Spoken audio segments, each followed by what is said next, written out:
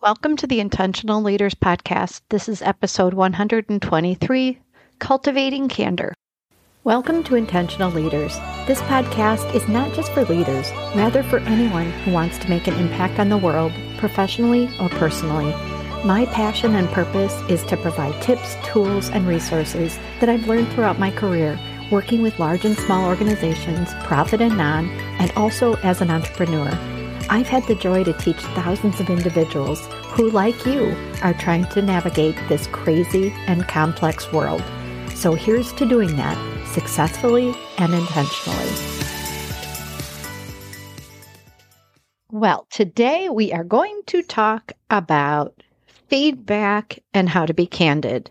You know why? Because the last 2 weeks, oh my goodness, there has been so much discussion about this topic, not just in classes I've actually taught about how to give feedback, but very dramatically in one-on-one coaching. I had a conversation with my sister, and I was prepping for a new leadership series. And a huge theme is, can we give each other feedback? Can we be candid with one another? And as a leader, you have to be comfortable being able to say what is on your mind, to say what you think and how you feel.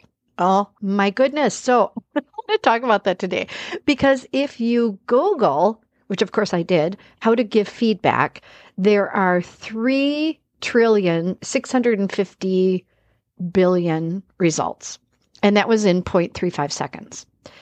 I don't think there's an absence of how to give feedback, but I think for the most part, it's not about not knowing how to give it. It's about our comfort level in giving it. And for the most part, I think the voices in our head say no. What if we reframe this, though, as being candid? That we associate feedback with the characteristic of being candid, which according to all of the researchers right now today and in the recent past is a wildly successful characteristic. I know you've heard of Google, maybe you've heard of their Project Aristotle, but this was one of the biggest characteristics that differentiated highly effective teams and those that did not perform as well, was being candid. And that meant that there was conflict. I think it means the quality of being open and honest in your expression. It means being frank.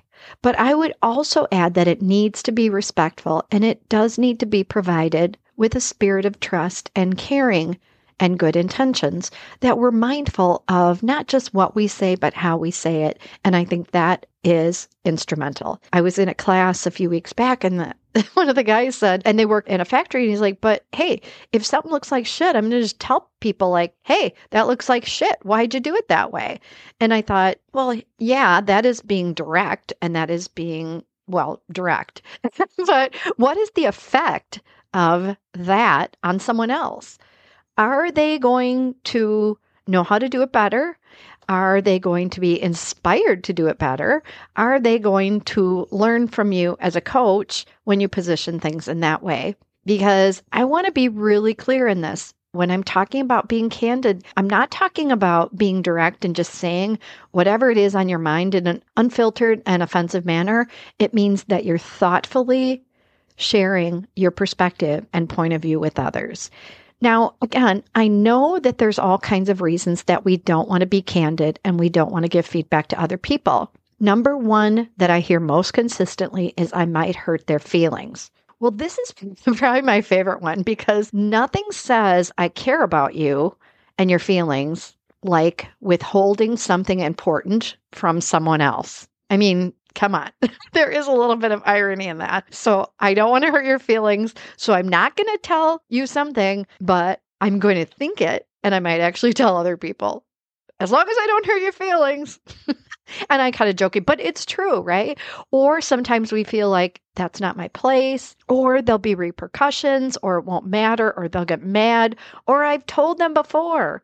What's challenging about all these reasons that we don't share our candid views and our feedback with other people is what's important to note is once we get those voices in our heads, once we notice and observe those things, and once we feel like it, it's probably very much affecting our behavior towards that other person, whether we've told them those things or not.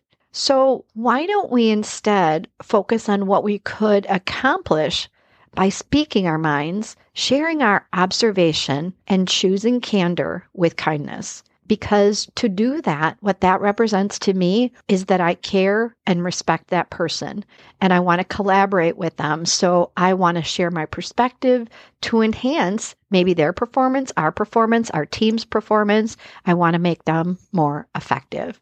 And I think that is super important to recognize, that we are not criticizing people. We are sharing our honest point of view with them. So will being candid, will providing feedback trigger some bad reactions? Of course it will. Might they take it badly? Of course they might. I mentioned earlier in one of my other podcasts an article by Peter Bregman, and it was about 13 ways we justify, rationalize, or ignore negative feedback. And because that's what sometimes sharing our observations are, right? It's candor, it's feedback. And a lot of people will argue with it. So I'm going to go through this list super quick because I think these are kind of fun. See if you see yourself in any of these reactions. Number 1, play victim. It's not my fault. 2, take pride. It's good. That's what I always tell myself when my family says I'm stubborn. I think, yes, I am determined. It's good. They're not saying it in a positive way, FYI. Number 3, I minimize it. No big deal. Number 4, I deny it. No, I don't. 5, I avoid it. Like, I don't need to hear any of this. 6, I blame other people. I counter. Number 7, what about this time? What about all the deadlines I met? You're just focusing on the one I didn't meet. Number 8, attack. I did this, but you did that. Negate is number 9. You just don't know about whatever it is. Number 10 is deflect. That's not the real issue. 11, invalidate. No one agrees with you. Joke, number 12, I never knew I was so terrible. Or 13, exaggerate. Oh, I'm such a horrible person. Have you done any of those 13? I know I have. I've probably done all of them. But 2, definitely. Exaggerate, you bet. I could actually see myself in all of them. We are candid. We are giving feedback. And that is our goal. Might it be awkward? Yes. Will you possibly be uncomfortable with the reaction when they react in one of those 13 ways? Yes. Will it put you in a vulnerable spot to navigate their reaction? Yes. But does that mean you don't care enough to provide your observations to someone else and your insight? I think being in the mindset of growth helps us to give and receive feedback in the context of becoming a more effective human being or an employee or a leader. Because sharing your perspective is not about someone else doing something wrong. And I am very adamant about the wording constructive criticism because I think that is a terrible way to think about feedback and candor. Criticism, by definition, is judgmental. It's saying, I disapprove. You cannot make criticism constructive. We have to get rid of that mindset. It's also not the feedback sandwich. And it's not about hoping and hinting that the other person will understand where we're coming from. It is about helping other people to see what they're doing and how it affects you or others. It's about observing if they're doing something that is aligned or not with their goals. It's about being a respected and trusted mirror to other people, helping them to own the reactions or consequences of their actions or inactions. It is about expressing yourself and your perspectives in a truthful, forthright manner. And it's about taking ownership of your thoughts and views. This is about caring so much that you don't want to see other people go down a path that's ineffective or destructive or misaligned or offensive. Here are some recent examples that I've heard from people I work with. For someone, it was their boss who was not giving them their undivided attention. Their one-on-ones were very poor quality, and this person wanted their boss to know that. To the co-facilitator of a meeting that's straying too far from the agenda and too consistently goes off track with their comments. to a teammate who's not listening and is closed-minded to your suggestions in a discussion, for the employee who asks for more but then doesn't follow through, or to a peer who's creating a toxic environment with their negativity and complaints.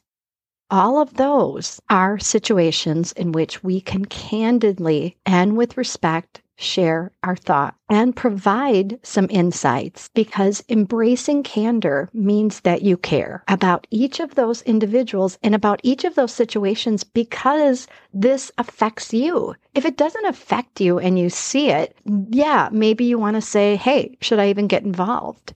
But when it's affecting how you are able to perform or how you are able to contribute, and it shapes the outcomes to be better, do you need to be candid? And do you need to provide that feedback? I would argue yes. By leaning into candor, it also means that we cannot control the outcome, the person's reaction, or the behavior change. So no matter how well you position your thoughts and perspective, no matter how caring you are about sharing or how accurate you are about your perceptions or observations, the person to which you are providing the feedback may not like it, agree with it, or care about it, or change. But you know what? From my perspective, if that's the case, it's okay.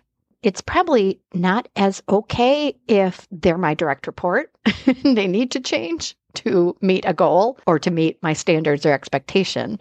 But in all the other cases, when this is not my direct report, when it's someone who is on my team or is somehow in a relationship with me, it's okay. It's everybody's individual choice to self-actualize, to evolve, and to change. But from my point of view, we do candor anyway, because that is about who we are and how we want to show up intentionally. What's it going to be? Are you going to practice candor? There's a great quote by Karen Allen, and she says, sometimes I think candor is the only kindness. Can you drop into that this week?